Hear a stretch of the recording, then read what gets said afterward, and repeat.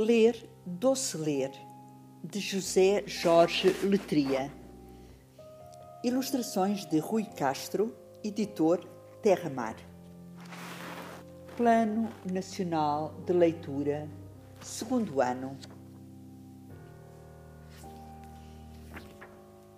Os livros são casas com meninos dentro e gostam de os ouvir rir, de os ver sonhar e de abrir de par em par as paisagens e as imagens para eles, lendo, poderem sonhar. Os livros gostam muito de contar histórias, mesmo que essas histórias sejam contadas em verso, com a mesma naturalidade com que eu escrevo, com que eu converso. Os livros também respiram, e o ar que lhes enche as páginas tem o aroma intenso das viagens que eles nos convidam a fazer, sempre à espera que a magia daquilo que nos contam possa realmente acontecer. Os livros são novos e antigos, mas não gostam de ter idade. Disfarçam uma mancha, uma ruga, e gostam de viver em liberdade numa prateleira alta, sobre a mesa em que se escreve ou nas bibliotecas da cidade. E é por isso, porque o seu tempo é sempre maior que o tempo, que eles não gostam de ter idade. Os livros gostam de adormecer com os meninos, contarem-lhes lendas, contos e histórias que eles nunca hão de esquecer e que outros livros mais novos com eles hão de aprender. E o que cada leitor descobre ao lê-los é que eles, de facto, gostavam de saber. Os livros têm nomes que se chamam títulos e as partes do seu corpo por vezes chamam-se capítulos e sentem-se vaidosos se alguém os quer ilustrar com as cores e os traços que lembram o sol e o mar e com as figuras inventadas que os fazem rir e chorar. Os livros temem o fogo e o mal que lhes faz, porque aquilo que ele queima, por certo, não se refaz, e porque o fogo é o rosto que às vezes o medo tem quando, ao queimar um livro, mata os seus sonhos também, não deixando nem uma linha para ser lida por ninguém. Os livros vêm do tempo em que não havia livros por não haver papel impresso, mas havia o papiro e também o pergaminho, e as 1001 histórias das 1001 noites que se contavam no caminho, e quase tudo o que então se sabia estava guardado na biblioteca de Alexandria, que acabou por morrer um dia.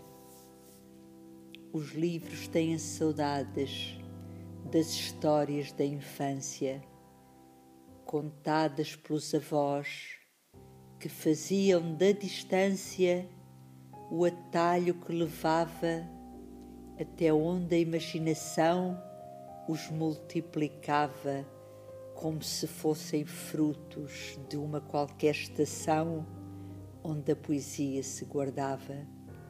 Os livros gostam de se deitar nas almofadas dos meninos, partilhando o seu sono quando eles são pequeninos, e de ir com eles para a escola, misturados com os cadernos e com os beijos dos pais, sempre quentes, sempre ternos. Os livros são o que são, e a ninguém hão de enganar, porque aquilo que anunciam é o que neles se irá encontrar. A aventura, a fantasia, a magia que há no luar quando ilumina na página aquilo que ela tem para mostrar.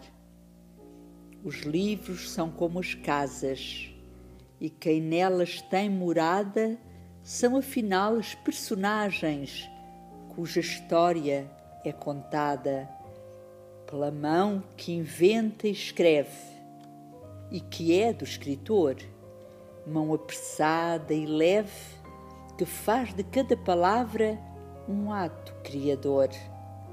Mas criador de quê? Dos sentidos que existem naquilo que o leitor lê. Os livros têm perfume que não é de homem ou de mulher e nem sequer é parecido com outro perfume qualquer.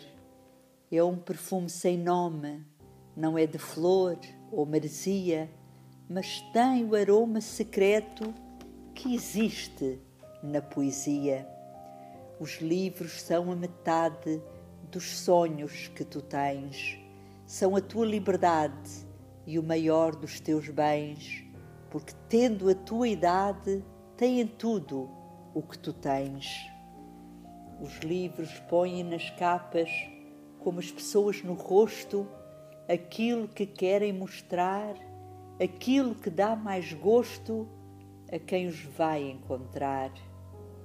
E é assim que atraem dos leitores a atenção e lhes prendem o afeto, que é meio caminho andado para chegar ao coração.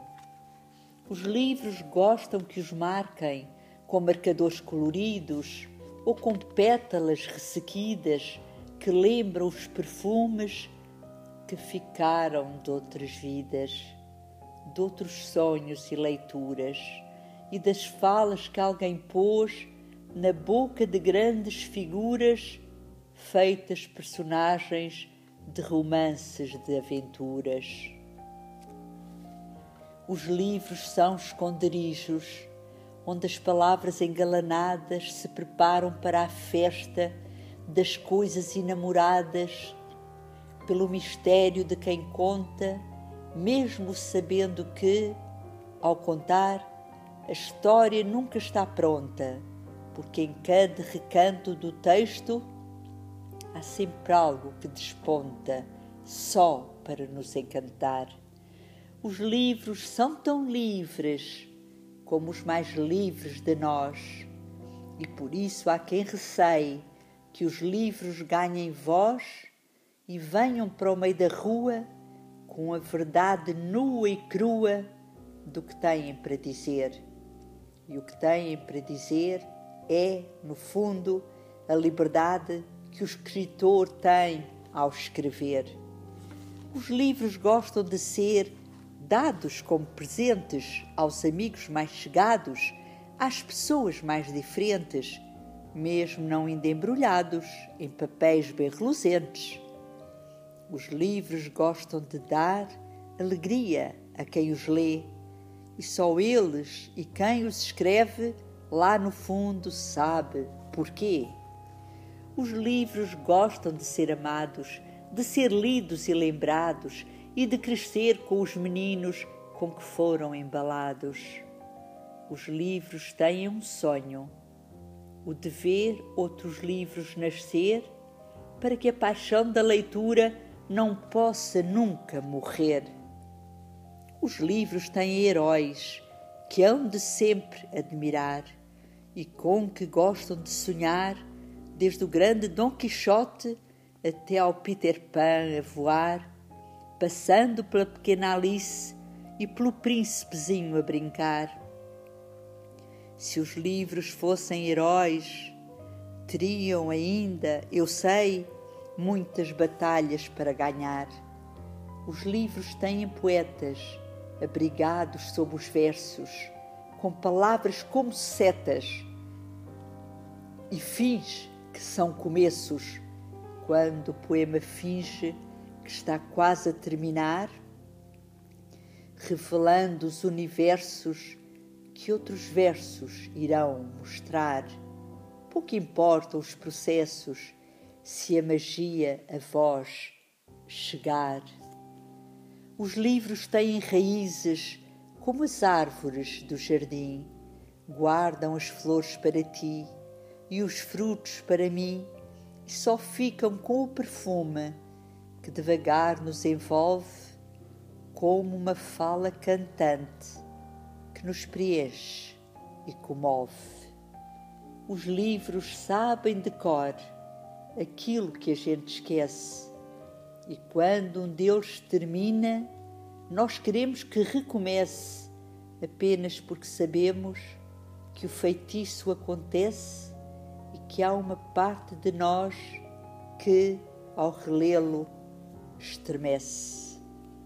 Os livros fazem perguntas porque sabem que as respostas são bem menos interessantes e que algumas se mantêm tão atuais como dantes. Os livros têm saudades daquilo que está para vir, que o passado já conhecem e o não querem repetir. São saudades soletradas com a ternura das fadas que gostam de pôr livros na árvore das madrugadas. Os livros às vezes sentem o peso que a vida tem, mas, que eu saiba, não se queixam a ninguém. Vão cumprindo o seu destino, sabendo que é uma missão. E essa missão o que é? É estar sempre onde os leitores estão. Os livros são casas livres, onde as palavras se cruzam para mostrar os sentidos que têm e que usam. Os livros são tão livres como a nossa liberdade, seja na areia da praia ou na biblioteca da cidade, porque sempre que se abrem, dizem o muito que sabem, só para nos dar felicidade. Fim desta obra de José Jorge Letria, ler, Doce ler, para o 2º ano, Plano Nacional de Leitura.